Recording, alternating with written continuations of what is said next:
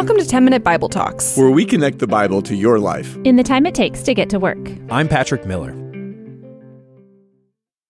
Today we're looking at the shortest book in the New Testament. It's a letter, and in the original language, which was Greek, this letter is only 219 words. That means it's actually shorter than most chapters in the New Testament. After all, it's hard to say a lot in so few words. In some ways, it's actually the most everyday, normal thing that we have in the New Testament. I say that because most letters in the ancient world were short, just like this one, short and simple.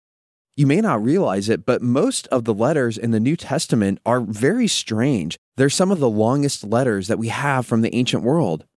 So I'm grateful that we have this short letter. It's an ordinary slice of life from the early church. In this letter, you'll see that John, who calls himself the elder, that he's applying many of the themes we've already explored in 1st and 2nd John. He talks about love, righteousness, and false teaching. And so this letter is a simple, real-world, pastoral application of the sermon recorded in 1 John. This is what love lived out in the church really looks like. And as you'll see, it's not entirely a rosy picture. Church life is messy, but it's a messiness that you've been called into. Here's the letter, written to a house church leader named Gaius, 3 John. The elder, to my dear friend Gaius, whom I love in the truth.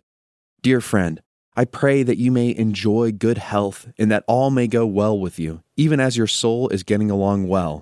It gave me great joy when some believers came and testified about your faithfulness to the truth, telling how you continue to walk in it. I have no greater joy than to hear that my children are walking in the truth. Dear friend, you are faithful in what you are doing for the brothers and sisters, even though they're strangers to you. They have told the church about your love. Please send them on their way in a manner that honors God. It was for the sake of the name, he's talking about Jesus, that they went out, receiving no help from the pagans. We ought therefore to show hospitality to such people, so that we may work together for the truth. Let's pause for a second.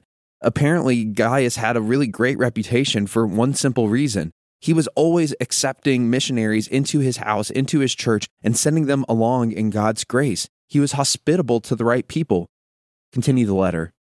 I wrote to the church, but Diotrephes, who loves to be first, will not welcome us. So, when I come, I will call attention to what he is doing, spreading malicious nonsense about us. Not satisfied with that, he even refuses to welcome other believers. He also stops those who want to do so and puts them out of the church. Dear friend, do not imitate what is evil, but what is good. Anyone who does what is good is from God. Anyone who does what is evil has not seen God. Demetrius is well spoken of by everyone, and even by the truth itself. So pause again. Apparently, John is talking about one of these missionaries. He's saying, look, everyone is saying great things about him, and it's really great that you guys have welcomed him.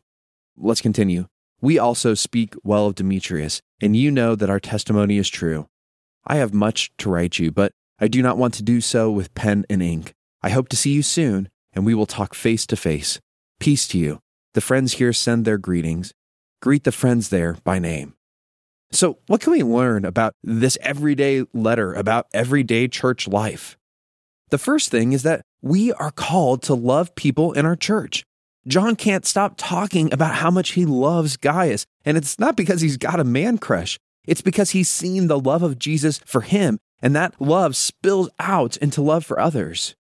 Do you love people in your church? Do you care for them in your prayers? Do you show them your love through deeds of service, through hospitality? The second thing that this letter shows us is that false teachers and gossip are always a problem in the church. It's clear that someone named Diotrephes has been denying that Jesus is the promised Messiah. He's out there spreading malicious rumors about John himself. But what's interesting about John's response is that he doesn't run away from the problem of Diotrephes. He doesn't try to put his head in the sand and avoid the problem. No, John is going straight to deal with the problem. He's going to talk to Diotrephes and everyone that he's influenced. So often in our lives, we try to avoid the problems in our churches. But John's example's forthright. Hit them head on. Confront false teaching. Stop gossip. And this leads to my third point. Gossip destroys the body of Jesus. How often do we talk about the people we're supposed to love in our churches with veiled malice? I know we all do this. Maybe we shared a rumor that we heard, or maybe we assumed the worst about someone. This is especially the case in a culture like our own that's very skeptical of leaders and skeptical of institutions. We love to listen to or watch failure porn. We love reading and listening to stories of someone we don't know falling from grace. So perhaps it's no surprise we try to sniff that out in our own midst. Do you gossip about your leaders? About the pastors and elders God's put in place for your good? Do you realize how that gossip destroys lives and points people away from Jesus? John doesn't gossip. He goes straight to the person who's causing the problem and sorts it out. The fourth thing that this letter shows us is the importance of hospitality. On the one hand, John warns that playing host to people who teach falsehoods about Jesus, well, that's playing with fire. False teaching must be confronted, not coddled. But he also calls Gaius to actively play host to anyone who comes in the name of Jesus, teaching truth and living in accordance with the truth. We're called to support pastors and missionaries in ministry in every way that we can. Are you hospitable to those kinds of people?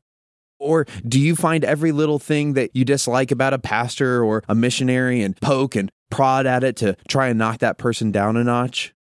One way we show hospitality isn't just by opening up our tables. It's by opening up our lives and opening up our bank accounts. While John doesn't talk explicitly about giving, hospitality was a form of giving in the ancient world. Meals were costly. Giving a guest a bed for free was costly. In the same way, this letter invites us to partner with Christ-centered ministry by making costly choices. You should be tithing to your church as an act of hospitality, as an act of generosity and partnership. You should find ways to support missionaries and the ministries that are out there proclaiming the truth about Jesus. And you should do that as an act of hospitality, generosity, and partnership.